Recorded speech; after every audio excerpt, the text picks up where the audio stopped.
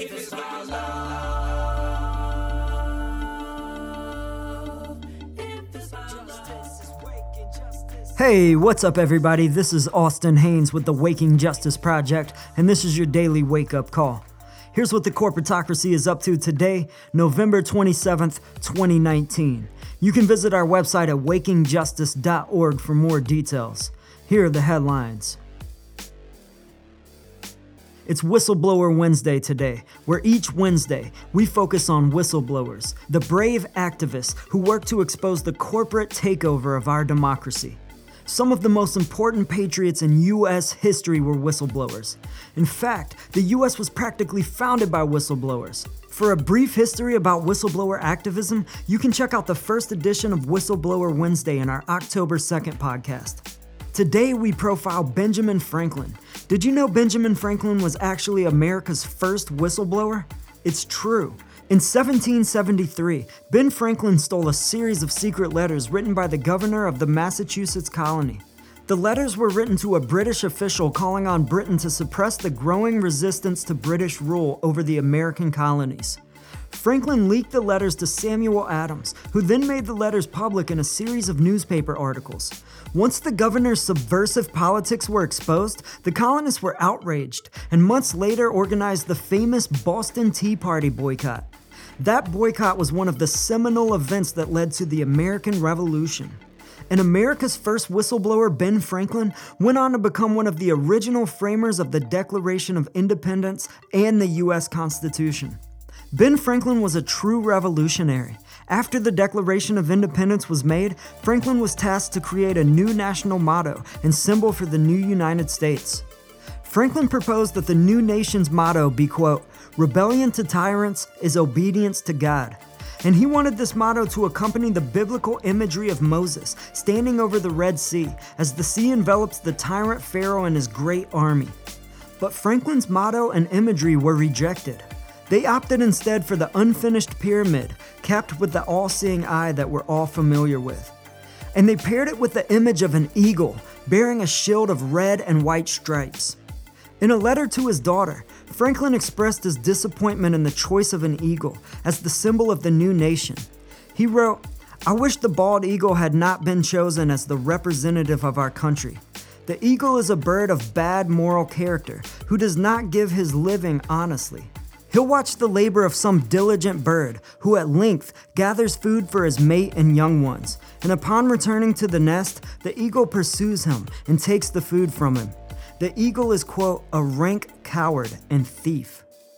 But the turkey is a much more respectable bird, Franklin wrote, and a true original native of America.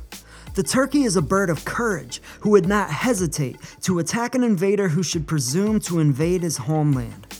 There are multiple ironies in Ben Franklin's letter that are worth our further discussion here on the eve of this Thanksgiving. So let's dig in. The first and most obvious irony has to be that the U.S. itself was founded on tyranny and thievery. When the early Europeans invaded America, it was the homeland of a free and indigenous people. And over time, a great genocide was committed against them, which to this day remains unreconciled. And it was the stolen labor of African people whose blood, sweat, and tears built this nation over the course of some 400 years of America's slavery. And to this day, that great sin remains unreconciled as well. It's now been over 150 years since slavery ended, and still, reparations have yet to be made. Another irony, much less obvious probably, and perhaps a bit insensitive to mention, is that Ben Franklin died just a few years after he wrote that letter. His medical history shows that he suffered from chronic gout and bladder stones, which caused considerable decline and most likely contributed to his eventual death.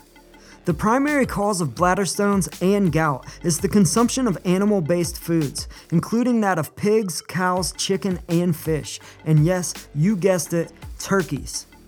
Animal scientists would agree with Ben Franklin's take on the turkey. They are remarkably attentive and intelligent beings who live complex emotional and social lives. Turkeys need each other. They have a refined language of yelps and cackles and form strong bonds with their mates and their family flock. They enjoy socializing, and they're gentle and affectionate with one another. And loyal, too. They protect those with whom they've bonded. In the wild, mother turkeys raise their chicks for 5 months and will fiercely defend them from danger. Turkeys can live up to 10 years in the wild, but in factory farms where they're raised for food, they're killed at about 4.5 months of age.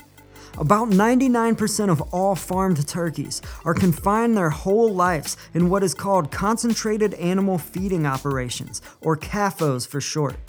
These are massive barns, 50 feet wide and 500 feet long, and each barn holds about 25,000 birds.